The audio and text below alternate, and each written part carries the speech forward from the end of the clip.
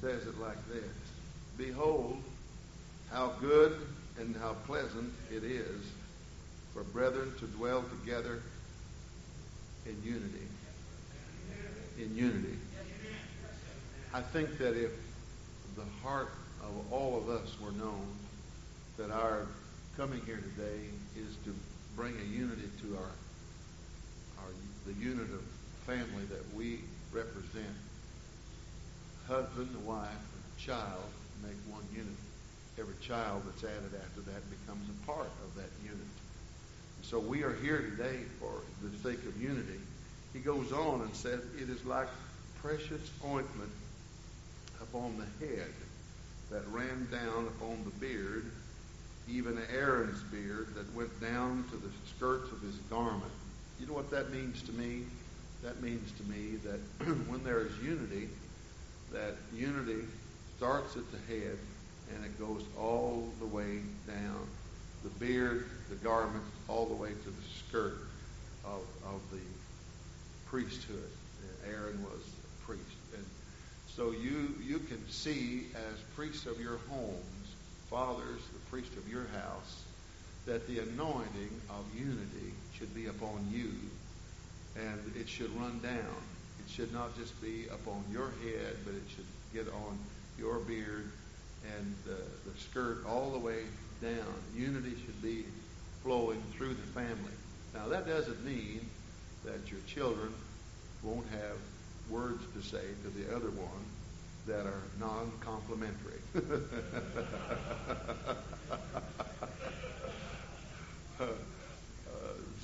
Sometimes it's really good for children to be able to say it to their brother or to their sister, because sometimes the friends won't say it to their face. And if the kids can say it, that could be a sounding board to help them understand. But it is bad when they start throwing things at each other. And you can take a hint from there that it's time for the head to step in and make a decision. Let's go on here and see down to the skirts of his garment, as the dew of Hermon, and as the dew that descended on the mountains of Zion. For there the Lord commanded the blessing, even life forevermore. I think that unity here includes more than just getting along here, but I think unity means when we're in one accord with the Lord. If he's talking about the Lord commanded the blessing, even the life forevermore, I can't imagine us being out of sync with one another and being in sync with the Lord. You know, I'm sure you've heard this, but it might just fit since this is the type of meeting we're having. The husband and wife were fussing on the way to church, and they came in, and the man, you know, I don't know, he may have blown his horn or somebody, and she told him or something that she didn't like what he was doing. You know how things crop up. You know, there's just a lot of things that happen, and so he may have had words for her on the way to church. Well, you know, stay in your place. I'm driving the car. You stay over there and tend to your own knitting. I'm not knitting, and I didn't like what you did to that man, and blah, blah, blah. And so, you know, and off it goes. And then kids hear that and all that. Well, you come into church, and it might be that you're a little bit late because of the lady, or it might be that you're late because of you. I don't know. But anyway, you're a little bit late, and you come in, and the service is in progress. And here's the man standing in that pew with his hands raised, and his wife is looking over the top of her glasses at him and just kind of disgusted because his hands are raised. He's praising God, and she gives him this, and he looks at her and says, "You're a hypocrite." Well, he said, "Why am I a hypocrite?" He said, "There you are fighting with me on the way to church, and now you're acting like nothing's wrong and you're praising God." And she's standing there all, you know, like one of those, you got ring baloney up here? You know those ring baloney Christians? You know how they tie the end of that ring baloney? It was. I see ring baloney Christians, you know. And she's standing there all messed up, you know. And he looks down at her and said, I'm upset at you, not God. so he can praise God.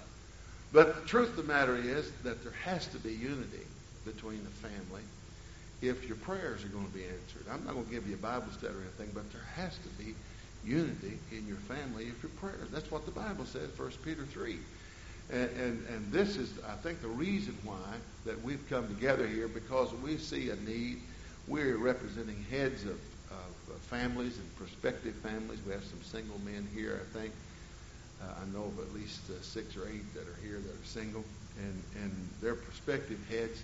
There needs to be some understanding of the unity that comes to us. Praise God. And I think that we're going to hear that. I believe that we have capable and able speakers that are here with us. And I'm just excited. We apologize for not making it clear that it was for all men. There were several people that thought it was just for fathers and sons, and some that didn't come because they didn't have a son that was over 16. And that's certainly not what we intended. We felt like it would be good to accent that. But you're here. We want you to be blessed. I'm so thankful that you came. Amen. Brother Grant asked me, since we're going to be delayed, to talk to you a little more about what's going on in the Global Conquest. We had a meeting here. How many were here at the camp meeting when Brother Urson spoke? Okay. Early in the morning. That 7 o'clock service is what I was talking about. Okay. Well, a lot of you were not. So let me help you understand what is trying to get underfoot, and we believe that we're going to see some great things happen at this General Conference. Are any of you that are here planning to go to General Conference this year in Oklahoma City? I see your hands if you're planning on going.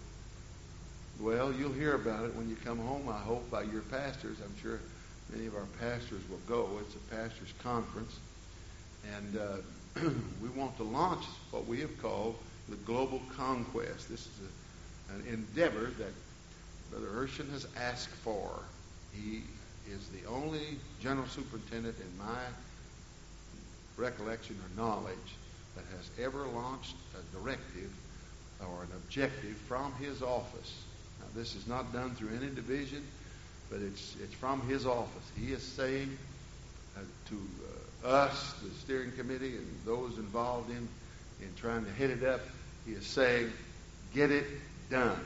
Get on with it. Wind it up. We need revival fires burning all the way to the grassroots of our fellowship in churches. People need to get excited. I tell you what, we have talked about revival a long time, and sometimes we think that revival has to do with shouting and running the aisles.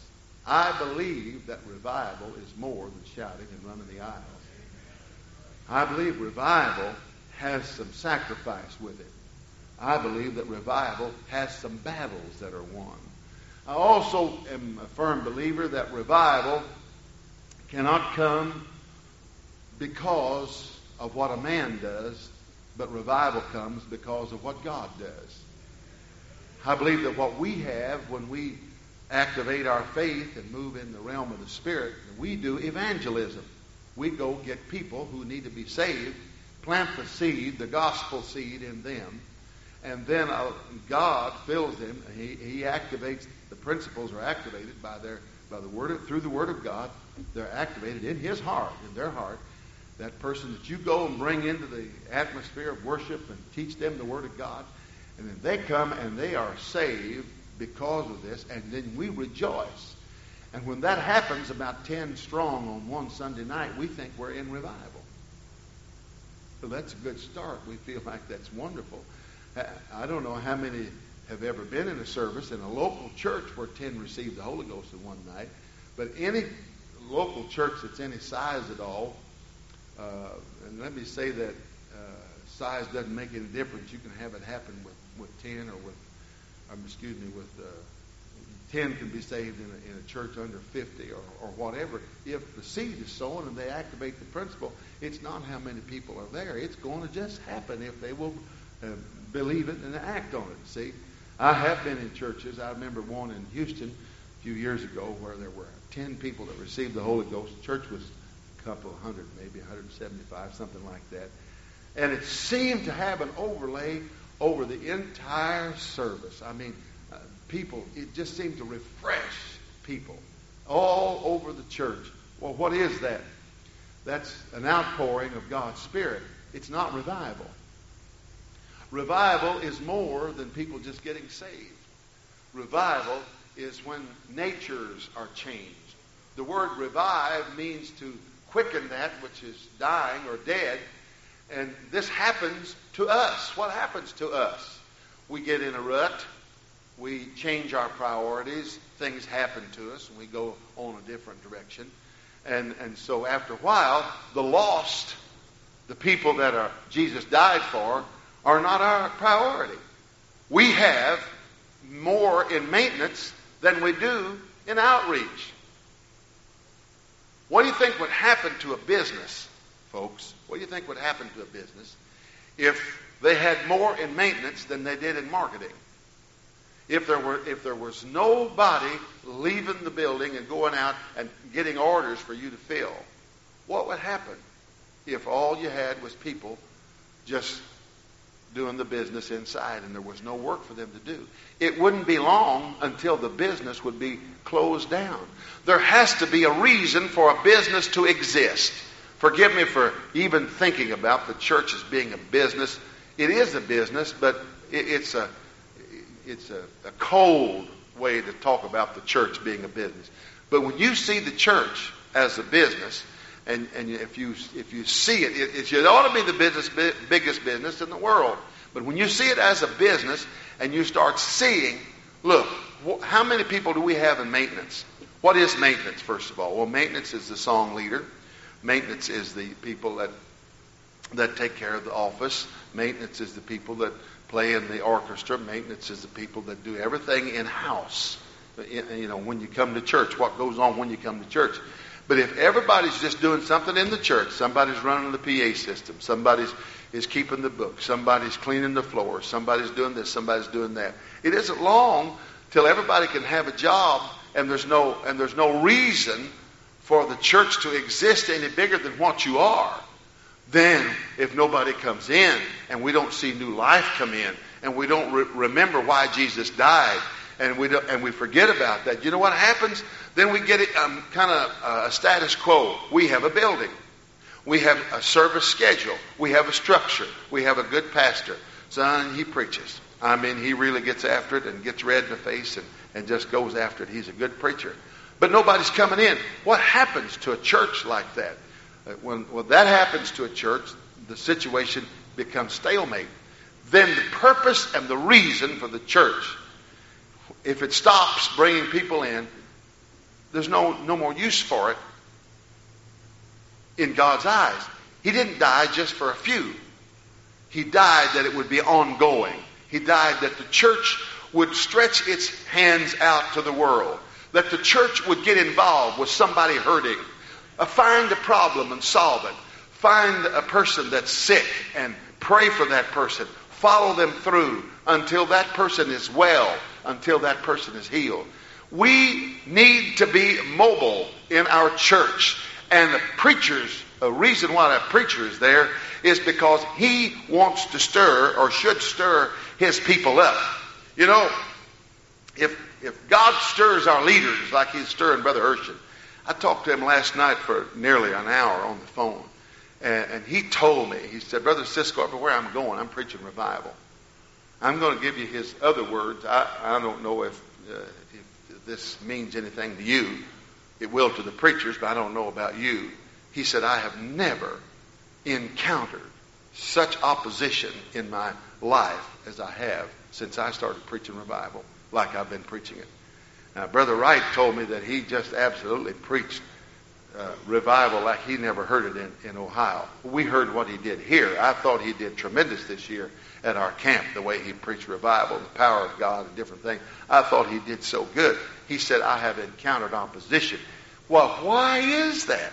Hey, you don't think we got the kind of a devil that's just going to roll over and play dead, do you? Huh? It's not going to happen. Friend of mine, it is getting in our leaders because God knows how to move his body.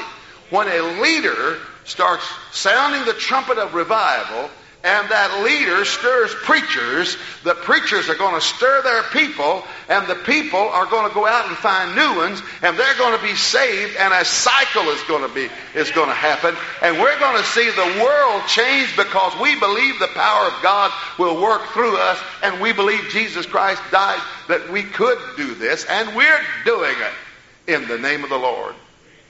Amen. It is, I don't think Brother Grant would mind me saying, last night, 2 o'clock in the morning, he said I was awakened in his hospital room. He said, Brother Cisco, I had such a time in the Lord. He told me, he's invited me earlier to come by Madison next week and preach there. And he said, when you come to Madison next week, he said, I want you to stir our people for revival. He said, Brother Cisco, it's time we got really serious about revival. That's our district superintendent.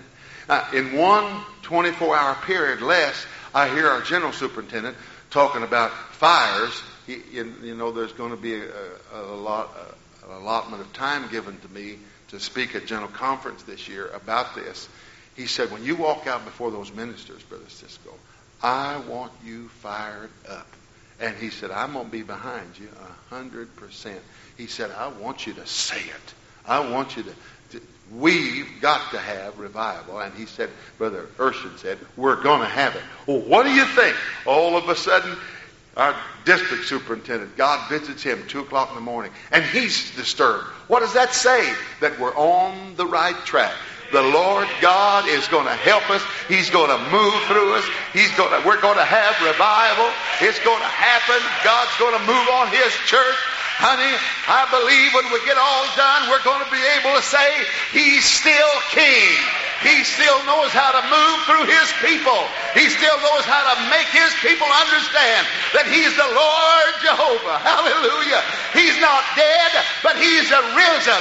He's the King of kings, Lord of lords, able to walk amongst His vineyard, able to stir the hearts of His people who love Him. Oh, friends of mine, this is the reason why we exist, that we can do the work of the kingdom. Hallelujah. Oh, praise God. Let's clap our hands to it right now. Glory. Hallelujah. Hallelujah. Hallelujah. Oh, praise God. Praise God. Thank you, Jesus. That's just the beginning. It is exactly that I need for you to understand. Amen. Brother Tenney, Brother Dees, come on up here. Don't even stop back there. We're so glad you're here. Are we glad they're here, folks? Praise God.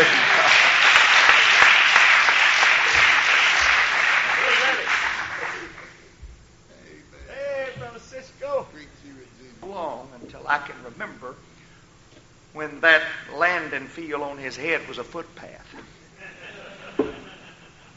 Remember, I love Brother Bill Cisco very, very much, and I mean that. And I am delighted to be here, especially to be teamed up with my good friend, Brother Carlos Dees, and to see all of you, dear brethren, here. I apologize for being late, but I assure you there is not a thing I could do about it. The plane was delayed. But I greet you in the name of the Lord, and we've come to talk about the great things of God's kingdom, especially as it relates to men. And of course, we are running late. I heard some time ago about a chicken and a rooster that slipped out of the barnyard. One afternoon, they slipped through the wire, and the barnyard was right by a busy highway, and they were standing by the highway watching the cars go by. Very, very heavy traffic, and according to the parable, a big 18-wheeler came by, and the old hen looked up at the rooster and said, you know, I've watched this highway for years, and I've always had a secret desire. The old rooster said, well, what is it? She said, I've always wanted to lay an egg in the middle of that highway. And about that time, another 18-wheeler passed by and ruffled their feathers, and he looked at her and he said, all I got to say is this.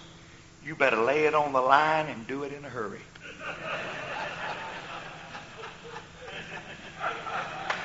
So that's what I'm going to try to do. Brother Bill, I'm going to try to lay it on the line and do it in a hurry. My session today is the challenge of leadership. Why don't you stand and rest yourself just for a minute? I have one passage of Scripture that I want to read. In the 6th chapter of the book of Galatians, Paul's letter to the church at Galatia, chapter 6, verse 9, Galatians 6 and 9. And let us not be weary in well-doing, for in due season we shall reap if we faint not. If you'll let me be a little colloquial and give a tinny paraphrase, we'll make it if we can just hold on. Be not weary in well-doing. You know what that tells me? That you can be doing the right thing in the right way and still get weary.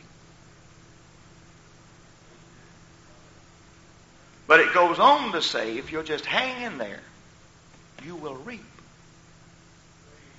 if you don't faint. Now, from that premise, I want to talk to you about the challenge of leadership, because tenacity, the ability to hang on, not being just dogmatic, but bulldogmatic, getting a grip on something and pursuing it, right goals. And it appears at times it's not always fruitful, weary, well-doing. But I had rather pursue a deer and miss him than to chase a skunk and catch him. Be not weary in well-doing. You may be seated. This basically is, of course, Father, Son, men. We're very, very interested in building a New Testament church. But while we are so obsessed with building a New Testament church, we must not forget the necessity of building a New Testament home. Because the basic building block of our society is the home. God established 3 institutions: the home, government, and the church. And the basic building block for government and the church is the home. And most church problems are extended family problems. So the challenge of leadership, if it can be accepted at the home front by the male factor of the Homo sapiens species, which we are, then it bleeds over into productive leadership in the church. And God knows that we need revival in the church. Revelation chapter 1 and verse 14 says that of our Lord Jesus, His eyes were like a flame of fire. Now, a flame of fire in the New Testament is indicative of revival. So that simply means that Jesus has revival in His eyes. And if you're seeing things through the eyes of our great leader, Jesus, you should see revival.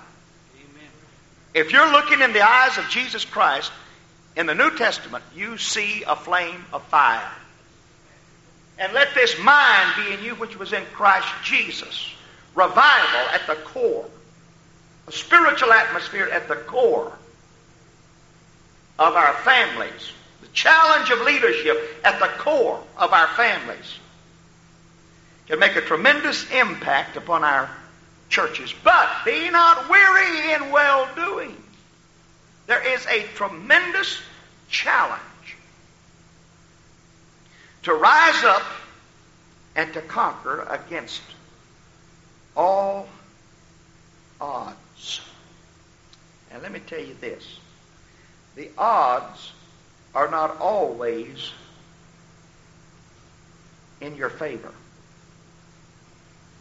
humanistically speaking. There are going to be adversaries. Paul said There's a door open to me. That means a challenge. But the adversaries are what? Many. There'll always be a challenge. Any way you look at it, there'll be a challenge. And when I say odds, now I'm not talking about gambling odds. You know, what you've heard the old adage, well, the odds are against us, or the odds are for us. I'm not talking about gambling. The casinos at Las Vegas are built by losers. But God has not planned any defeats. But between victory and our present position, there's going to be a lot of battles, challenges. Check Daniel 11:32 sometimes. Daniel said, "And such as do wickedly against the covenant shall be corrupt by flatteries. But the people that do know their God shall be strong and do exploits." Now, those that come against the covenant, he said, will be corrupted by flatteries. The devil corrupts people by flatteries. First, he'll tell some of you younger fellas this: you're too smart to believe what your church teaches. Open your mind. And some people have opened their minds so wide, their brains have fallen out. And there's a lot of open minds that ought to be closed for repairs. But you'll hear that, you know. Be smart. And Daniel said thousands of years ago that in the last days he would corrupt us, the devil would, the prince, coming against the covenant by flatteries. You see, people that are in a covenant relationship live a different lifestyle. So he'll tell you all of that is not necessary. Forget it. But they that do know their God. Hallelujah. Now, the Hebrew says, shall become strong, or they are strengthened.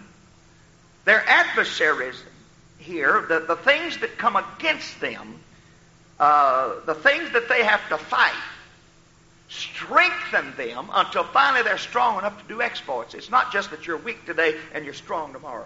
There is a process. You are becoming strong.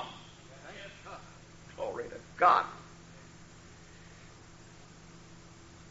Without trial, there's no strength. Without exercise, there's no character.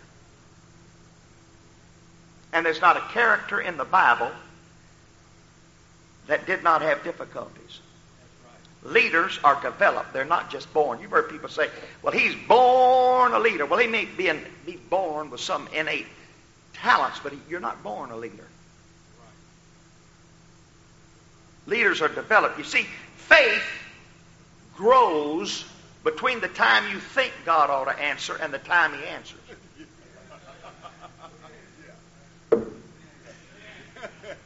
And we'd like to have an impartation of faith.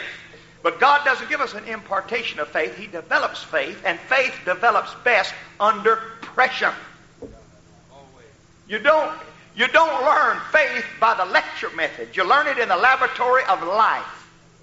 You know, I can preach to you about faith, and you can shout and jump, but you know where you prove your faith? When you get out there and the rubber meets the road. And the challenge of leadership has to understand that there never was a great character in the book of God that didn't have his difficulties and his struggles in the development of leadership. They all had a little handicap. Abram, who later became Abraham, came out of a bad background. He came from a heathen background. Yes. Moses stuttered. Elijah was depressed. But they all became leaders. You know why? Because God is committed to character, not talent. Now the devil will sell you this bill of goods, but you'll never be a leader. You'll never be anything because you don't have enough talent. I'm telling you, Paul said that which you receive commit to faithful men, not talented men. God is committed to character. And he'll take a man with character and overlook 100 that have talent. Now, for instance, Mary was a 19-year-old peasant girl, and if you'll study the book of Luke, and I don't have time to go into this, you will find that Mary was chosen by God. Now, if there was a choice, then that means there were some that were disqualified. I don't think God just said, eeny, meeny, miny, mo, catch a virgin by the toe. I don't think He said that. But he looked, the eyes of the Lord go to and fro upon the earth, beholding the evil and the good, and He overlooked a lot of talent. What did this girl have to offer? Only character. Be it unto me as thou hast said. I don't understand it, she said. Which she didn't. But she said, I accept what I don't understand, and she became the vehicle through which our Messiah was born. Because she had character. Character. Oh, I like people with character. They may not be able to sing or swing from the chandeliers, but God is committed to character. And when He looks for leaders, they may stutter a little bit like Moses, but they got character. I don't understand the ways of God, Brother Tenney. I don't either. You don't have to understand God, just obey Him. Romans 8:28 said, we know that all things work together for good to them that love the Lord. It doesn't say we understand. A lot of things I know I don't understand. But I know it. I just know it. So without trials, there's no strength. And God's going to send things to reveal your character because He's looking for leaders. For instance, the same stone that hit Goliath shattered Saul. He was never the same after the second verse of a psalm. His character eroded. They said Saul's killed his thousands. Oh, he said, that's good. But that second verse, David's killed his 10,000. Jealousy. So the same stone that hit Goliath shattered Saul. God, in this race of life, in this development of leadership, God wants you to become a winner. Now, most people want to win without becoming a winner. They don't want the process. Brother Dees, they want God to buy off the referee. But I want you to understand that. God wants you to become a winner. And most of us just want to win without becoming one. And God is going to make a winner out of you. Not just make you win. He's going to make you the kind of person that wins. Now, there's a difference in God just making you a winner and God making you the kind of person or leader that follows the rules and just naturally wins. He wants to make you the kind of person that beats the devil. He wants you to win fair and square. What a God. God's looking for somebody. He's looking for leaders that will accept the challenge of being men of God and of disciplining themselves. And if I had two words that I wanted to leave with you in developing leadership this week, it would be disciplines and priorities. Those are two of the most important words I can think about. If you can set your priorities in life and discipline yourself to follow through, and if you're a man of character, see, God looks for someone that moves out in faith, and then He moves out with them to bring victory. We are equipped to fight the war and win, but sometimes we don't want to fight. You don't have any choice. Either you take the battle to the devil or he brings it to you. Somebody said, I got on the whole armor of God, Brother Tenney. That's true, but nobody's reporting for duty. And God's looking for people today that will step out. Yes. And don't ever try to be somebody else. God made you as you are to use you as He planned. Good. Hallelujah. And He's got a place for you. And He wants to develop you, and He will send things along your way. There's always a little sandpaper in life. Yeah, Brother Teddy, I don't know. I don't want to be in the war. You can't straddle the fence. You know, years ago they told the story about the fellow that didn't want to get involved in the Civil War, so he put on a Union coat of blue and Confederate breeches of gray. And the Union shot him in the chest, and the other shot him in the breeches.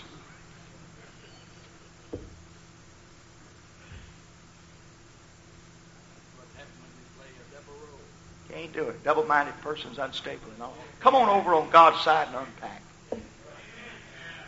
Make up your mind. Oh, God is looking for leaders today, men and women, that are not afraid. You know, it never was a day when it was more of a challenge to be a preacher, and I'm not talking to preachers, there's a few preachers here. But even as a preacher, first and foremost, I'm a fisherman. Now, God wants me to be a good fisherman, not a cruise director on a luxury liner.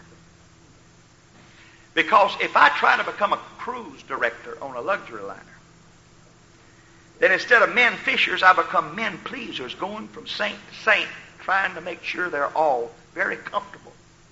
You know, playing shuffleboard with the deacons and hosting and dating games for the singles and making like a lifeguard for the young people and administering first aid to some poor old sister who's frightened out of her wits by some frantic fish whose whiskers are too long that just managed to flop over the rail onto the deck.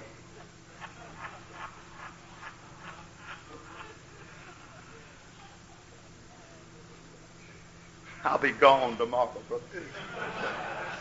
But I'm talking about leadership. You don't buy a $10,000 boat and a $5,000 trailer and pull it up in your front yard and hang a sign over the back, "Fish welcome here."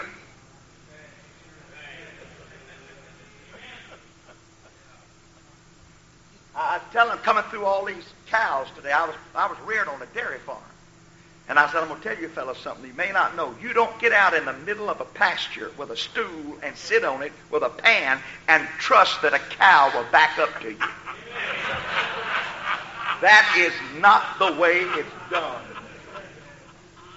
It's a land that flows with milk and honey, Brother Tenney, that's right. But somebody had to rob the hives and somebody had to milk the cows. I'm talking about the challenge of leadership. Of getting involved and committing yourself. And there's a difference. We got too many people in churches today. I don't know about Wisconsin. I'm talking about Louisiana. They are involved, but they're not committing. That's right. All right. Well, what's the difference? I'll tell you the difference. If you had bacon and eggs this morning, the hen was involved, but the pig was committed.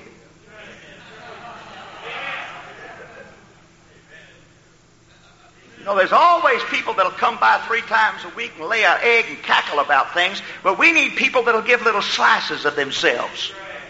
Commitment. Oh, gentlemen, men of the Spirit, God is looking today for men of commitment to the person of Jesus Christ, to His church, and to become fishers of men. And you don't become good fishermen just accidentally.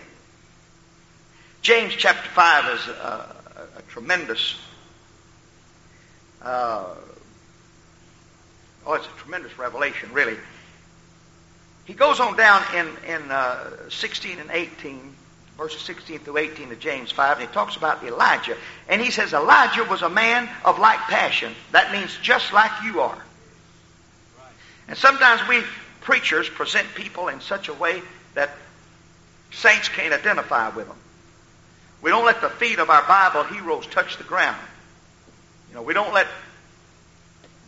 got halos on them and we forget. But he said he's a man of like passion. That means he was a man. Everybody say a man. That's what you are, of like passion. He fought the same passionate battles that you fight. But he became a leader because he did not become weary. Even when his picture was in every post office, wanted dead or alive, called Jezebel, collect.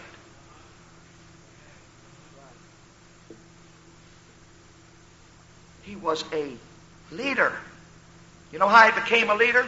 Verse 16 says he prayed. Verse 18 says he prayed again. A lot of people that'll pray, but they don't pray again. They get weary in praying. There is no place, gentlemen, in life where prayer can be eliminated. What I am talking about in developing leadership is not an experience, it's a relationship.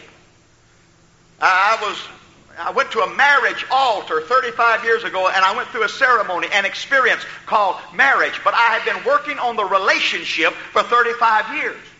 And that experience has to grow into a relationship. Well, nearly 40 years ago, I met Jesus, and I had a tremendous experience. But for these nearly 40 years, I have been growing into an ever-deepening relationship with Him. What makes a leader? People take note, the Bible said in the book of Acts, that they had been with Jesus. And the heroes of the Bible all had problems. I've told you that. Abraham, Isaac, and Jacob. If these fellows would have lived today, we'd have had difficulty with them.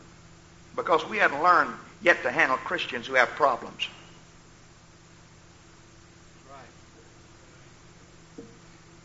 We have a little trouble with the weakness of the flesh because we've expected everybody, to always, and that is idealistic. But, well, Abraham had problems. He lied about his wife. Said she was his sister.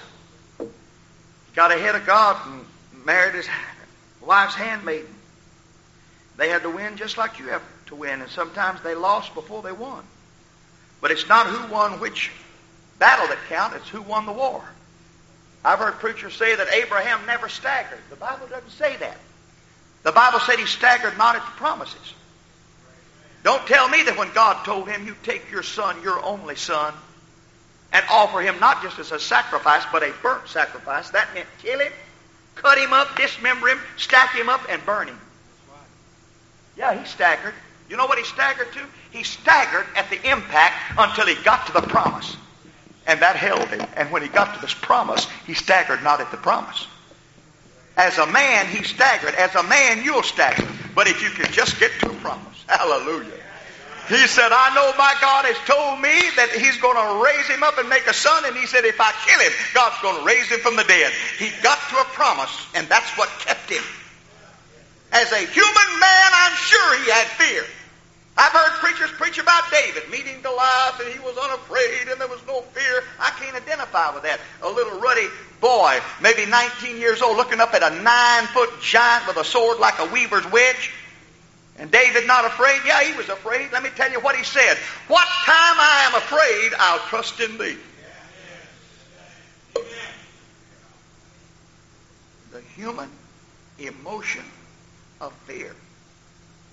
We read the Bible so often through stained glass, and we read the these and the thous, and we don't understand that so many of the leaders of the Old Testament were developed by the process of getting weary and well-doing, but hanging in there. There's only 2 men in the Old Testament that I know of that didn't have major problems recorded against them as far as their personal life, and that's Daniel and Joseph. Now, we were talking about Elijah. Meanwhile, back at Elijah, his name meant Jehovah is God. And I said the odds sometimes are against you. Well, his name meant Jehovah is God. And they called him Elijah the Tishbite. And Tishbite meant he was a mountain man. He was from the mountains. He wasn't a polished prophet. And he prophesied at one of the times of the lowest spiritual ebbs of Israel. Ahab was king and Jezebel was queen, and Jezebel's name literally means the unmarried spirit of a married woman. We got a lot of that today. He was the John the Baptist of the Old Testament. That fellow was something else. Different from the polish of the court. He was a mountain man. And here he goes up against 850 prophets that ate at the queen's table. You know what that means? They knew which fork to use and which spoon to use. And here comes this old redneck mountaineer. Blazing out. Odds were against him. Everything was against him. And his name meant Jehovah is God. That's one God. That's about all he ever talked about.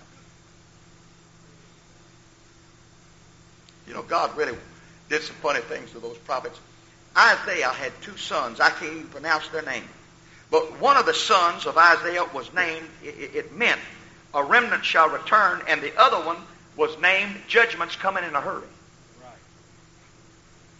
And can you imagine when Isaiah's wife went to the back door and said, judgment's coming in a hurry, come on home.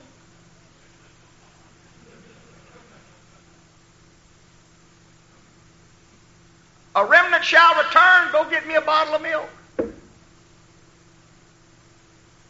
But all of those names had meanings, just like Elijah's. Jehovah is the Lord. Now, God, the inspiration of the Lord was upon him, and he just did it. He went down and told the king. He said, it's not going to rain nor dew anymore. D-E-W.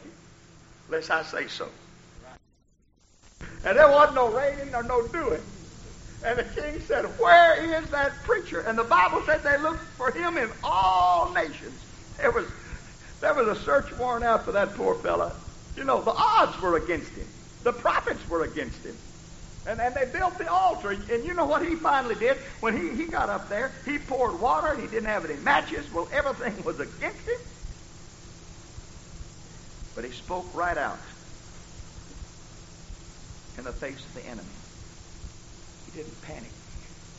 You know, sometimes, throw this in and not believe I will, some people will hear of a little error somewhere, a little something wrong, and they get panicked. And their eyes look like two fried eggs, and their nostrils begin to flare, and they just know the whole thing's falling apart. Not Elijah. One man, 850 false prophets, plus God. All the odds against him. But God and one man sufficient.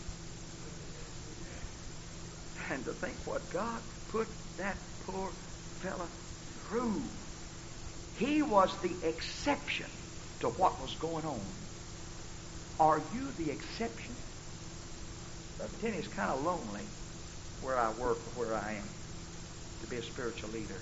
Are you the exception? God's looking for the exception, not the norm.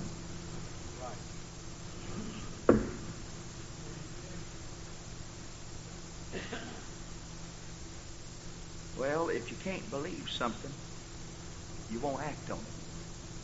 You've got to see yourself as becoming. They that do know their God became strong. Don't judge yourself where you are. See yourself as becoming. Look at the lives of these Bible heroes. Noah found grace in the eyes of the Lord. He looked into God's eyes and saw grace, not judgment. What are you looking for in God's eyes? Negative or positive? The Bible said he found grace. That meant he was looking for it. And it was a bad generation, sinful generation. The evil of men's heart, the Bible said, was to do evil continually. But he said, God's going to make a way. I see grace. Now, I see judgment all over the world, and I see evil everywhere around me, and I'm working with it and living in it. But when I look in God's eyes, I see grace.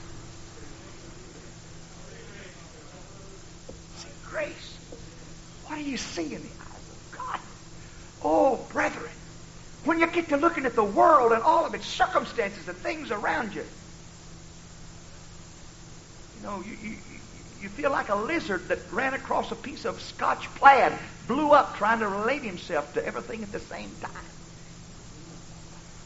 I mean, there's a kaleidoscope of emotions out there. But look in the eyes of the Lord. If something pleases the Lord, it doesn't matter who it displeases. And if it displeases the Lord, it doesn't matter who it pleases.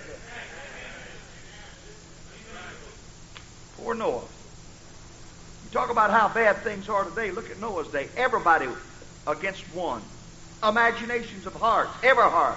Evil continually. No church, no Bible, no Holy Ghost, no Jesus name. And God told him to build a way out for his society. And you know what God's called us to do?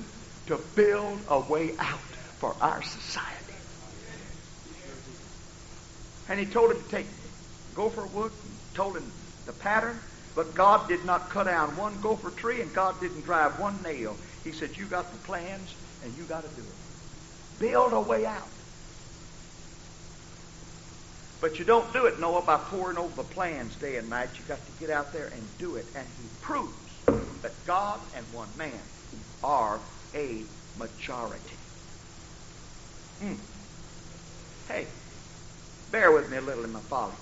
This man had never seen rain.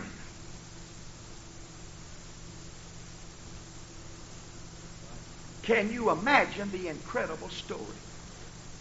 And brethren, he went home to his wife and tried to convey to her his spiritual experience.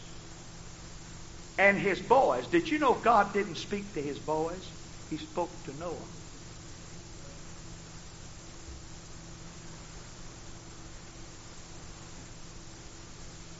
And he didn't speak to him again for 100 years. Right. Dear Lord. And he told him to build a boat 200 or 300 miles from the ocean. And he goes home to tell Mrs. Noah. He says, I met the Lord today. She said, you did? What did he tell you to do? He told me to build a boat. Where? Out in our backyard. What? Yeah, he told me to build it 450 feet long and 75 feet wide and 45 feet. You got to be kidding. You know, I think she was a woman of like passion like we are. As far as a human, can you imagine that he could build a boat in my backyard 450 feet long? Why? He said, it's going to rain. She said, what's rain? He said, well, up above us, there's a lot of water in those clouds. And God's going to dump it out. And when he does, it's going to be called rain. Can you imagine what she's thinking? Can you imagine the thinking of his son? But you know, leadership is the ability to leave in others the desire to carry on. And somehow he implanted in them. And those days men lived a lot longer than they did today. Can you imagine Noah's wife? Yeah, I trust in thee. I believe she said all that. I don't know. The odds at home were probably against him. And she probably said first thing is, when is all this going to happen? He said, I don't know. It could be 100 years. And it was. And can you imagine those boys after they'd been building about 50 years, they came up to his dad and said, Pop, would you tell us the story one more time? We've been working on this thing 50 years. Look. They had never heard anything. They were going on. What a responsibility for a father to be the priest of his household and to know that he has heard from God. And that he can leave in his children a spiritual commitment to carry on. He was the exception. 2 generations mocked him. He lived long enough to see 2 generations making fun of him. And he kept saying, I'm right. Be not weary in well-doing. It did not rain until Noah finished his part. Take him as an example of leadership. It takes time to develop, but hang in there. Be not weary in well-doing. In due season, God will use you. And if we compare ourselves among ourselves, we're not wise. Oh, hallelujah. If you can't give me a Pentecostal amen, I'll take a Baptist nod right about now. I've mentioned Abraham. You know, his name originally was Abram. And Abram wasn't a Jew. He was a Chaldean. There weren't any Jews till he came along. Abram made the nation. And things were bad in Ur. They were living in the aftermath of Babel. And people were still confused with humanism because the spirit of Babel was in Ur. And there was a lot of humanism in his day. And they didn't believe in God. No faith in God. You know, a lie that we buy is that things are worse today than ever. But in days like these, it pays to remember that there have always been days like these. And these are bad days, but in some ways they're good days. And somebody said, well, I want to go back to the good old days. Do we? Cut off your electricity. throw out your refrigerator, kick out your air conditioner, get you a horse and buggy, eat beans and rice, and go back to the good old.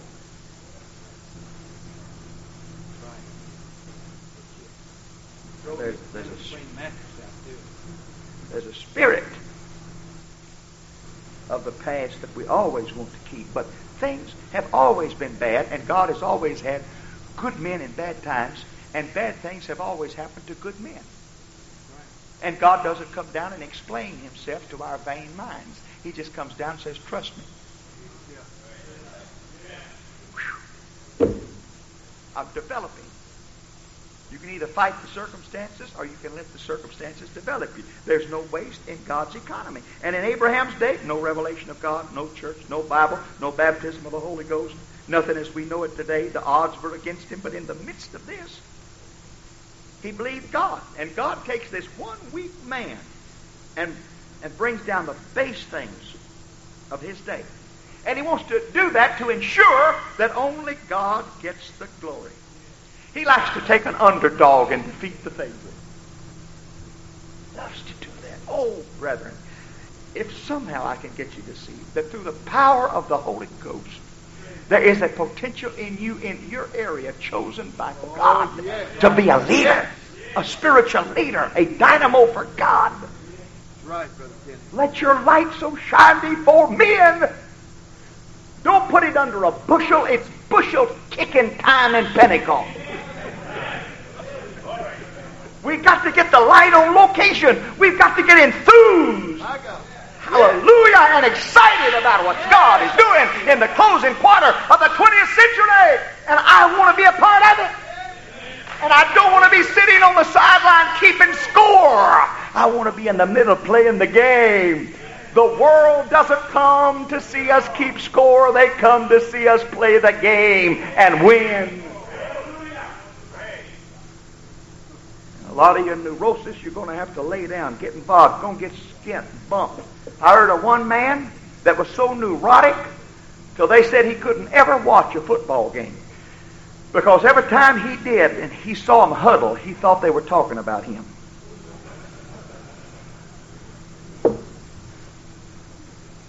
That kind of spirit's got to go. When the going gets tough, the tough get going. Abraham didn't have any children, but his name meant father, and God said, I'm going to step it up and call you the exalted father of many nations, and he still didn't have any. What a God. You know, God delights in activating a man that's got faith. Faith. Faith.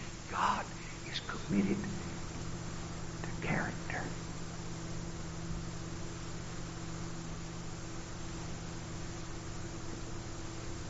God looked down and saw Jonathan and his little armor bearer.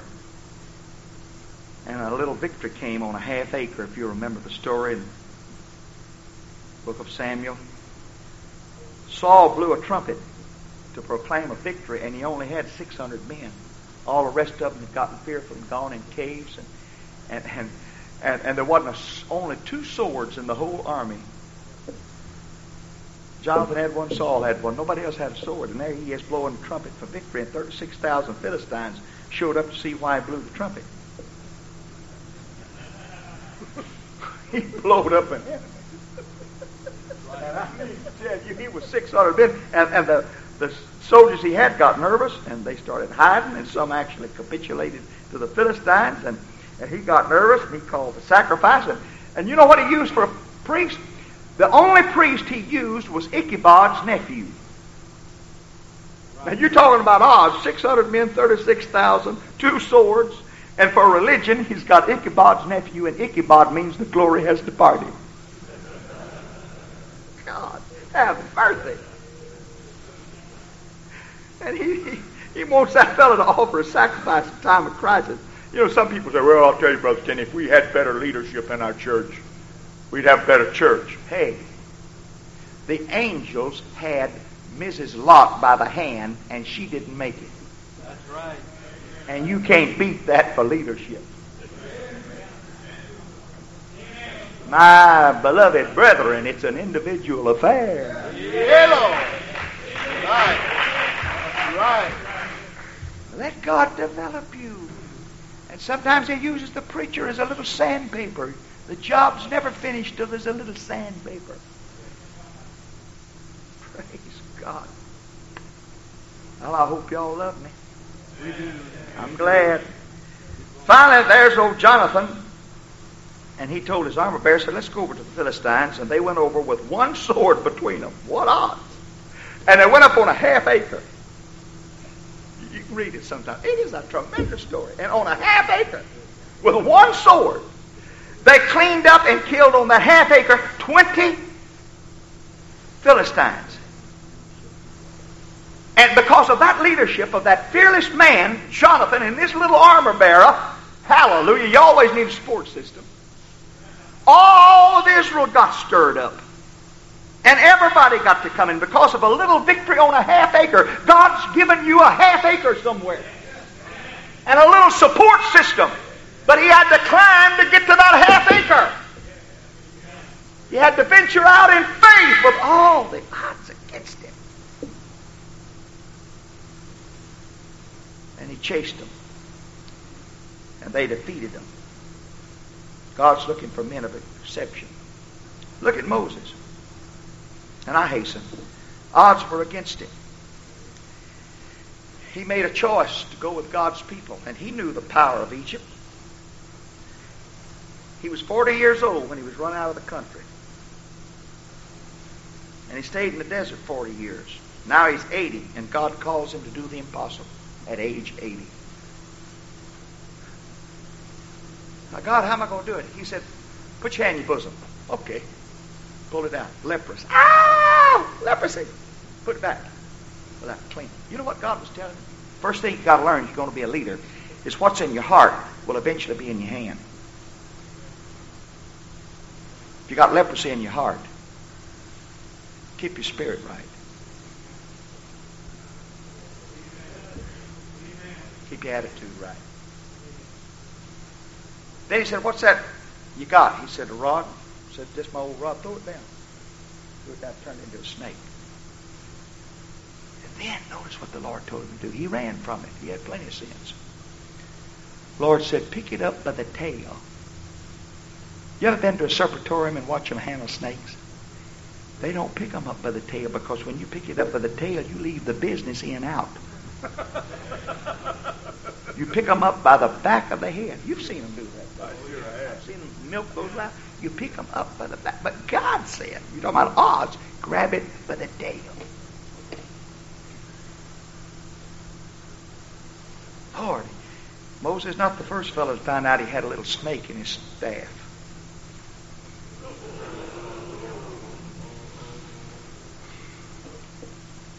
But he handled it. He knew the odds. He'd made one attempt killing the Egyptians one at a time with a stick, and that didn't work. You know, God, if we're not careful, we'll sometimes let past experiences defeat us. Yeah. When God called him by that burning bush, he could have said, now God, I've already tried it. And you know that bunch don't want out of there. You know how hard-headed they are? And sometimes we'll try, and if it doesn't work, we'll say, well, we've tried. I just can't. Gentlemen, we can. You know what kept Israel in the wilderness 40 years, wandering? 10 men who said it can't be done. 10 leaders who said it can't be done. Right.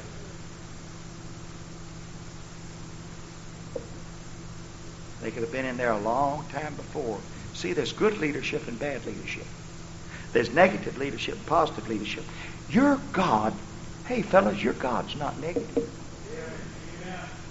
Did you ever go to God in prayer and say, God, I got some problems? Listen to me. The Lord said, now wait a minute. Before you tell me your problems, let me tell you mine. God, you got problems? Have I got problems? The angels went on strike. No.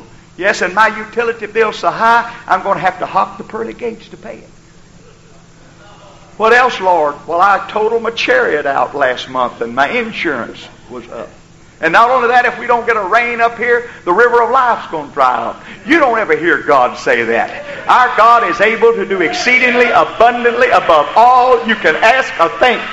You are a trophy of grace, and God has a design on your life. You can be God's man in God's time, doing God's work in God's way.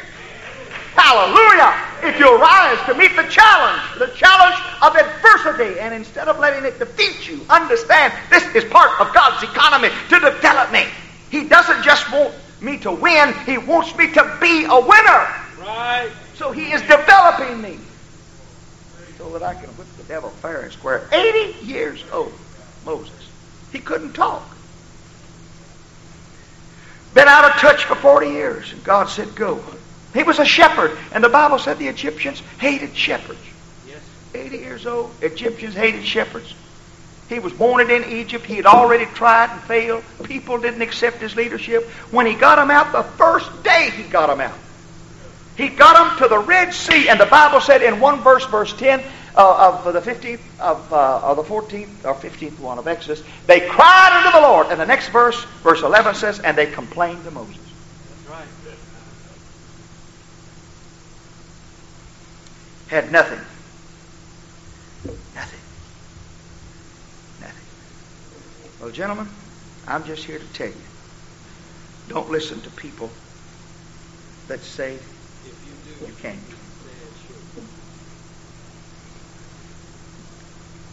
Well, Brother Tenney, you believe God always answers prayer? Sure I do.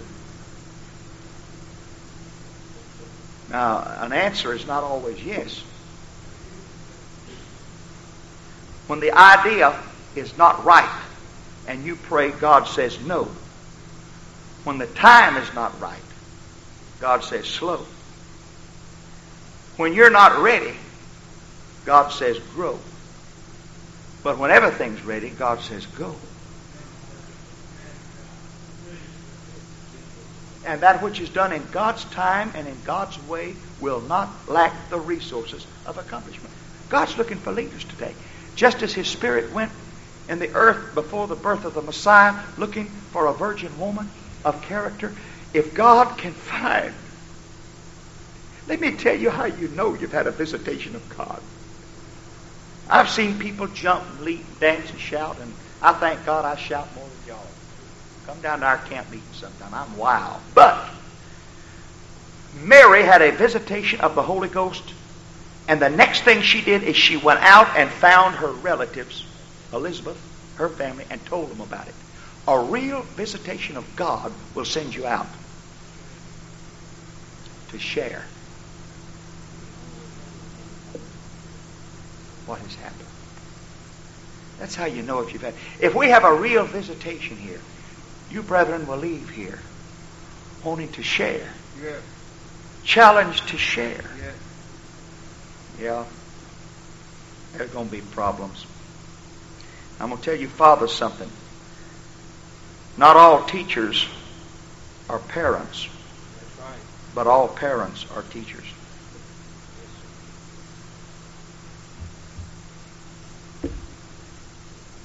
And you have to learn that it's a fight.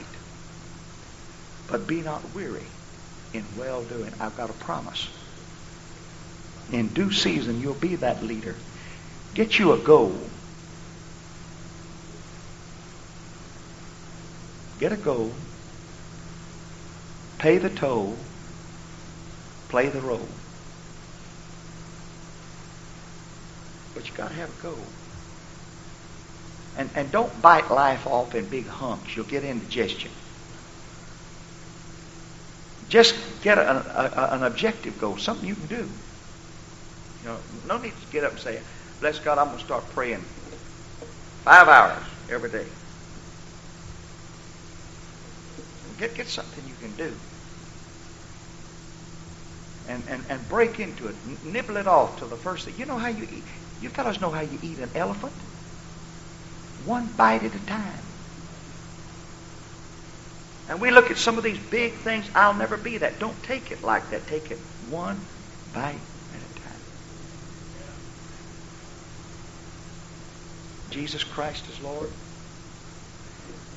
Learn that you're equipped for victory. Hallelujah. And God called you as you are to make something out of you. I give you the challenge of leadership. And some of the very obstacles we fight are the things that God has sent our way to enrich us in leadership. God bless you.